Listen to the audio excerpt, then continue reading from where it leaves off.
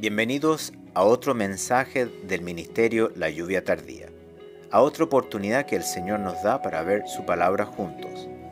Le pedimos al Señor que nuestro ministerio le esté ayudando a acercarse más a Él y a poder entender aún más claramente sus caminos. Si tiene alguna pregunta o sencillamente necesita oración, por favor escríbanos a través de nuestro sitio web www.layuviatardía.com. Nos gustaría mucho poder ayudar. También quisiéramos dejarles saber que nuestros mensajes de audio en español ahora están disponibles como podcast a través de iTunes. Búsquenos en la tienda de Apple iTunes bajo el nombre Ministerio La Lluvia Tardía y suscríbase. Oramos de que este nuevo servicio le hará más fácil mantenerse sintonizado con nosotros mientras escucha lo que el Señor comparte a través de nuestro ministerio. Y ahora dejamos con ustedes a la misionera Sara Mena para que comparta el mensaje de la palabra de Dios. Escuchemos lo que el Señor nos quiere decir.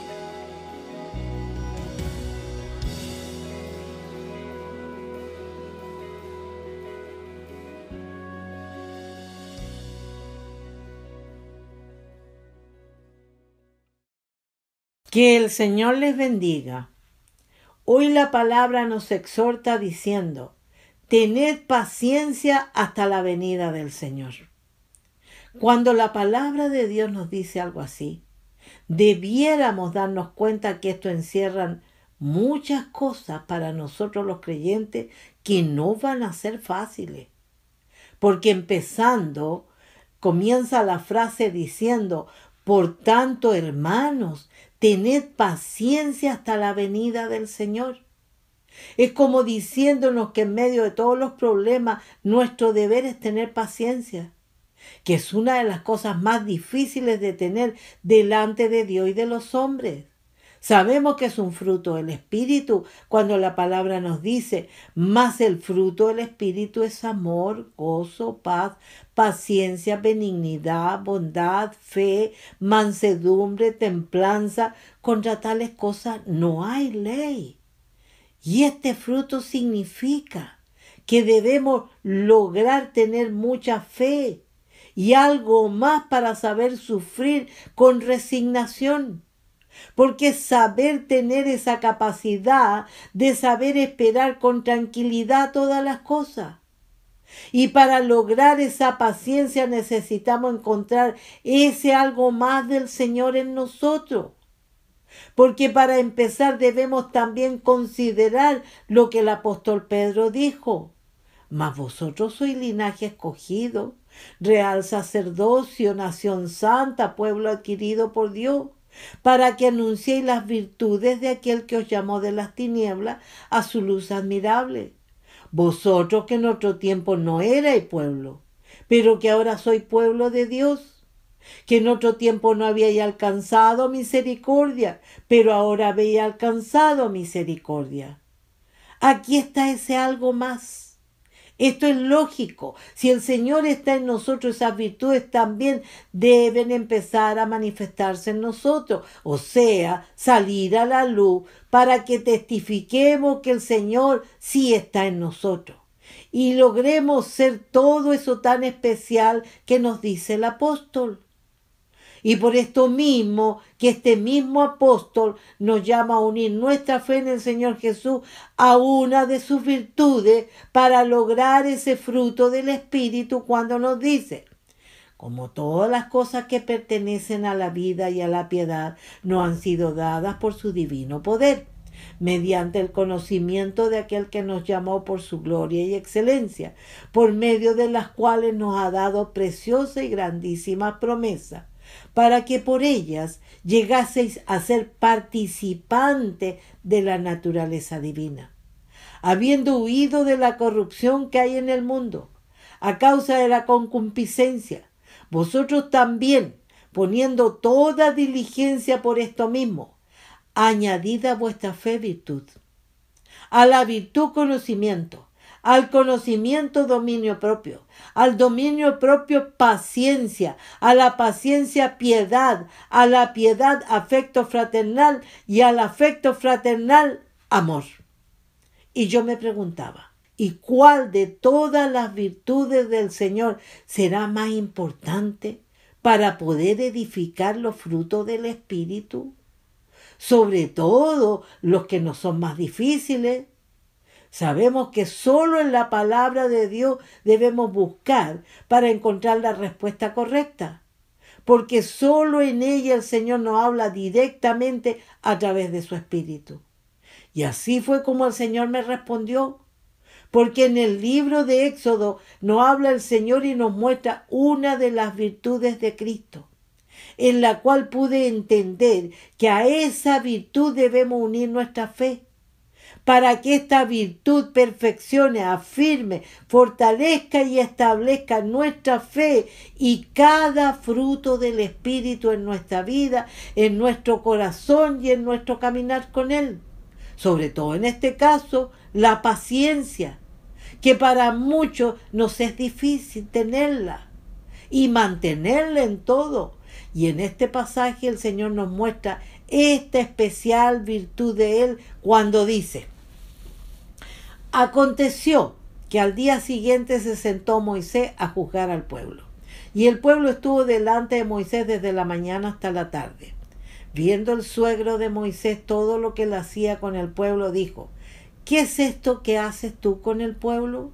¿Por qué te sientas tú solo y todo el pueblo está delante de ti desde la mañana hasta la tarde?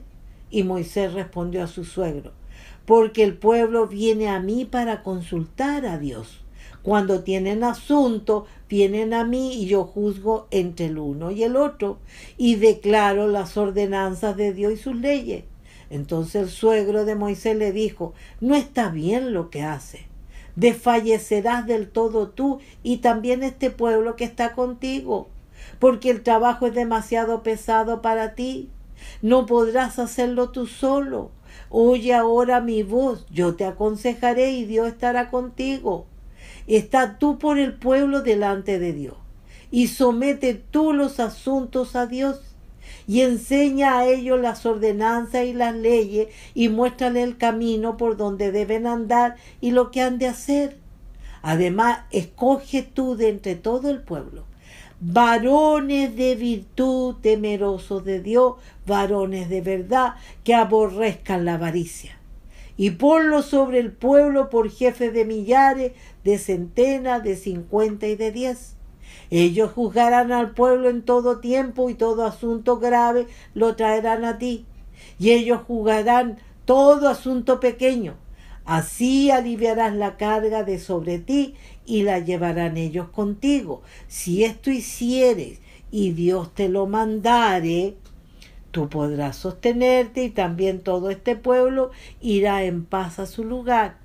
Y oyó Moisés la voz de su suegro e hizo todo lo que dijo.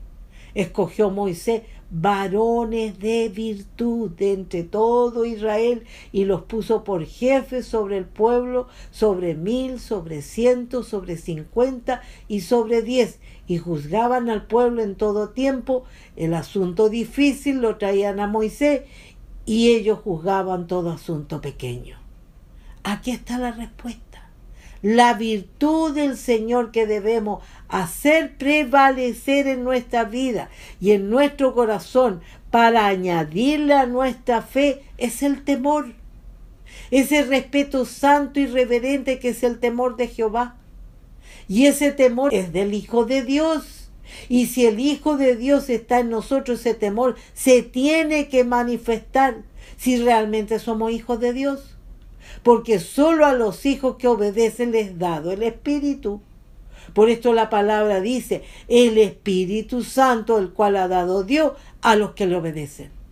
Y ese temor está en las vidas que se han dejado enseñar por el Señor en todas sus ordenanzas y leyes.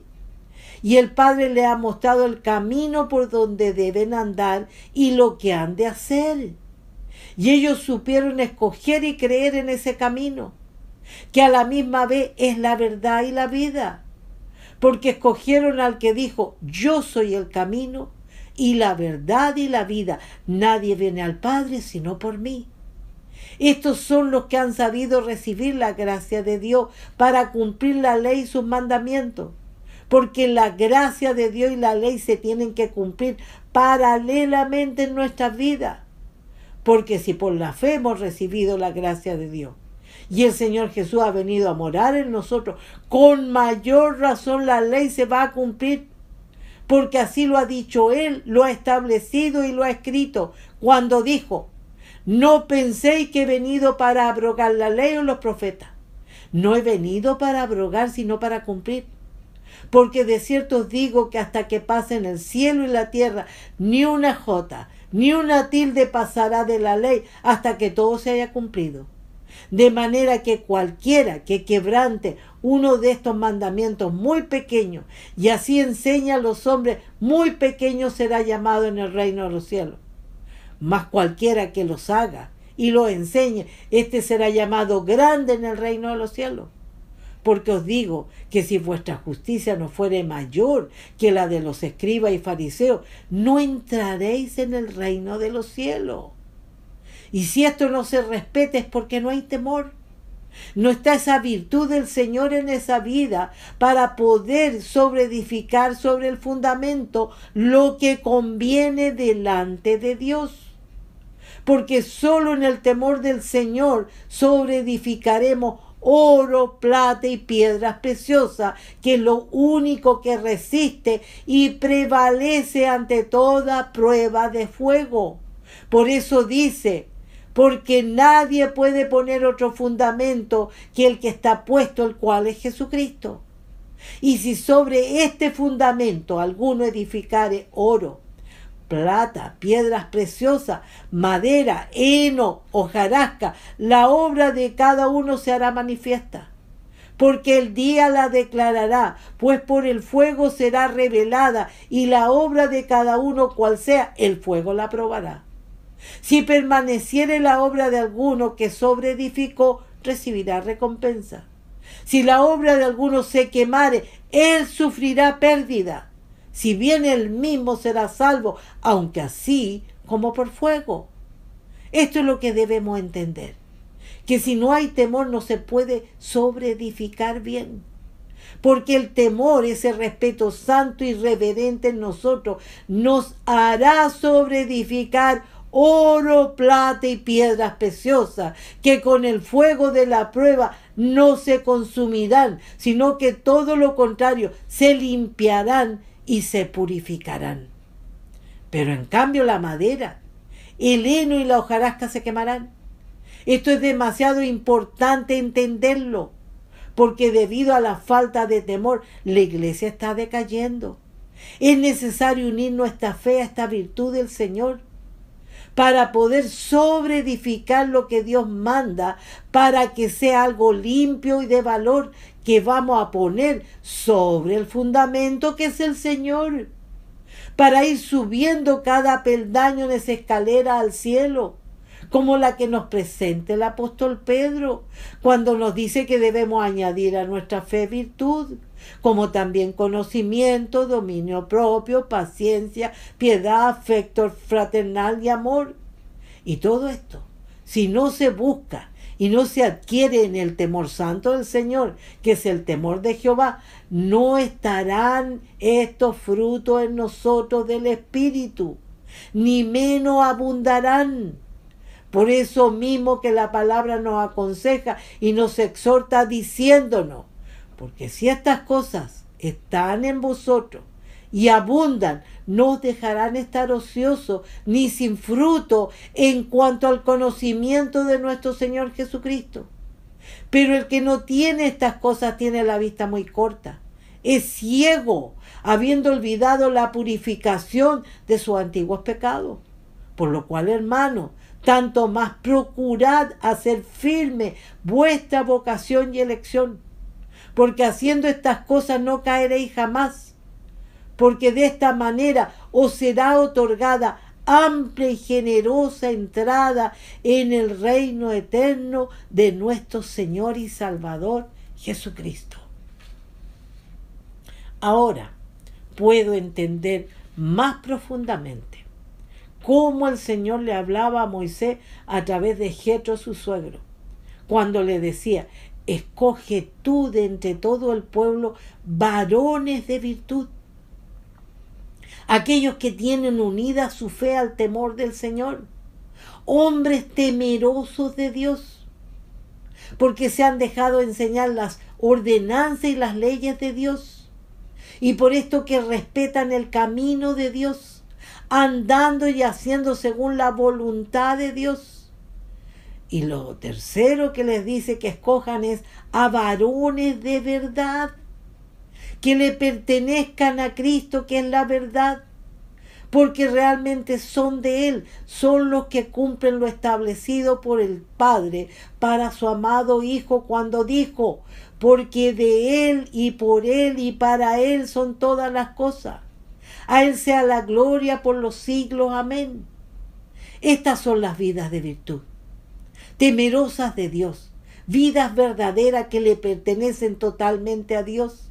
Estas vidas serán las únicas que aborrezcan la avaricia, que es ese apego y ese amor por la riqueza, esa codicia que embarga a muchos creyentes, lo cual es esa ambición por la riqueza, esa ansia exagerada por obtenerla, por lo cual vino el juicio de Dios contra Jerusalén y Judá. Por eso que el profeta decía, porque desde el más chico de ellos hasta el más grande, cada uno sigue la avaricia. Y desde el profeta hasta el sacerdote, todos son engañadores. Y curan la herida de mi pueblo con liviandad, diciendo, paz, paz, y no hay paz. ¿Se han avergonzado de haber hecho abominación? Ciertamente no se han avergonzado, ni aún saben tener vergüenza. Por tanto caerán entre los que caigan. Cuando los castigue, caerán, dice Jehová.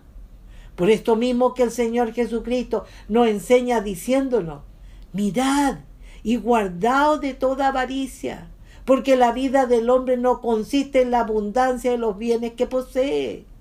También la palabra nos exhorta lo malo que puede llegar a ser la avaricia en la vida del creyente, cuando dice, haced morir pues lo terrenal en vosotros, fornicación, impureza, pasiones desordenadas, malos deseos y avaricia, que es idolatría, cosas por las cuales la ira de Dios viene sobre los hijos de desobediencia. Dios nos está llamando a un cambio. Dios quiere que aborrezcamos la avaricia, que es ese amor a la riqueza, debido a que no hay contentamiento. Porque raíz de todos los males es el amor al dinero, el cual codiciando algunos se extraviaron de la fe y fueron traspasados de muchos dolores. Por todo esto, que nuestra fe tiene que estar unida al temor para que haya obediencia, porque si no tampoco lograremos esa paciencia. Por eso que nos dice, sean vuestras costumbres sin avaricia, contentos con lo que tenéis ahora, porque Él dijo, no te desampararé ni te dejaré. Solo una vida que está llena de fe y de temor puede llegar a detestar y aborrecer la avaricia, que es detestar las riquezas. Estas vidas son las que llegan a ser el remanente del Señor. Esos pocos, ese resto en donde está la virtud del Señor, que es su fe y su temor, unidos para lograr que el fruto del Espíritu se haga vida en ellos, porque son vidas temerosas de Dios, porque son de la verdad, porque la verdad está en ellos. Son esa manada pequeña que han llegado a detestar la riqueza por amor a Cristo. Estos son los niños del Señor, que se han dejado enseñar, guiar y corregir por su Dios, por ese Dios especial que ellos aman y siguen. Son ese rebaño pequeño de ovejas que reconocen la voz del buen pastor y lo siguen. A estas vidas el Señor les dice, no temáis, manada pequeña, porque a vuestro Padre le ha placido daros el reino. Vended lo que poseéis y dad limosna. Haceos bolsas que no se envejezcan, tesoro en los cielos que no se agote, donde el ladrón no llega ni polilla destruye. porque donde está vuestro tesoro, allí estará también vuestro corazón. Por todo esto hoy te digo, que si no hay temor en tu vida como creyente, nada bueno sobreedificará sobre el fundamento que es el Señor. Porque si no estás lleno de fe y de temor, solo sobreedificará madera, heno y hojarasca, que el fuego de la prueba los consumirá. Por esto mismo que el fin de todo el discurso oído es este: teme a Dios y guarda sus mandamientos, porque esto es el todo del hombre, porque Dios traerá toda obra a juicio, juntamente con toda cosa encubierta, sea buena o sea mala. Dios busca esa mujer virtuosa, que es su iglesia, esa mujer virtuosa que será su esposa. Por eso la palabra dice: la mujer virtuosa es corona de su marido, mas la mala como carcoma en sus huesos. Esa mujer virtuosa es comparada a las piedras preciosas. ¿Quieres ser ese remanente que es ella? ¿Estás decidido o decidida a llenarte de fe y de temor para tener paciencia hasta la venida del Señor? Porque mujer virtuosa, ¿quién la hallará? Porque su estima sobrepasa largamente a la de las piedras preciosas. El corazón de su marido está en ella confiado y no carecerá de ganancia. A estas vidas la palabra las exhorta diciendo: tened paciencia hasta la venida del Señor. Mirad cómo el labrador espera el precioso fruto de la tierra, aguardando con paciencia hasta que reciba la lluvia temprana y la tardía. Tened también vosotros paciencia, afirmad vuestros corazones, porque la venida del Señor se acerca. Hermanos, no os quejéis unos contra otros, para que no seáis condenados. He aquí el juez está delante de la puerta. Hermanos míos, tomad como ejemplo de aflicción y de paciencia a los profetas que hablaron en el nombre del Señor. He aquí tenemos por bienaventurado a los que sufren. ¿Habéis oído de la paciencia de Job? ¿Y habéis visto el fin del Señor, que el Señor es muy misericordioso y compasivo? Por todo esto, a todos los que estén decididos de seguir al Señor, hoy les digo con todo mi corazón: ánimo, hermanos. No hay que decaer, ni desmayar, ni menos retroceder, sino que fortalecernos cada día más y más, llenándonos de fe en el Dios vivo y verdadero, en el Padre, en el Hijo y en su Espíritu, mirando y siguiéndolos como un solo Dios que son, para lograr en la fe y en la virtud de Cristo sufrir con resignación, como también llegar a tener la capacidad de saber esperar con tranquilidad la solución de todo problema, según la voluntad de Dios, para continuar en esa fe y en ese temor, lograr todo fruto del Espíritu. Seamos valientes y esforcémonos, porque el Señor está con nosotros, para que podamos perseverar hasta la venida del Señor. Que el Señor les bendiga.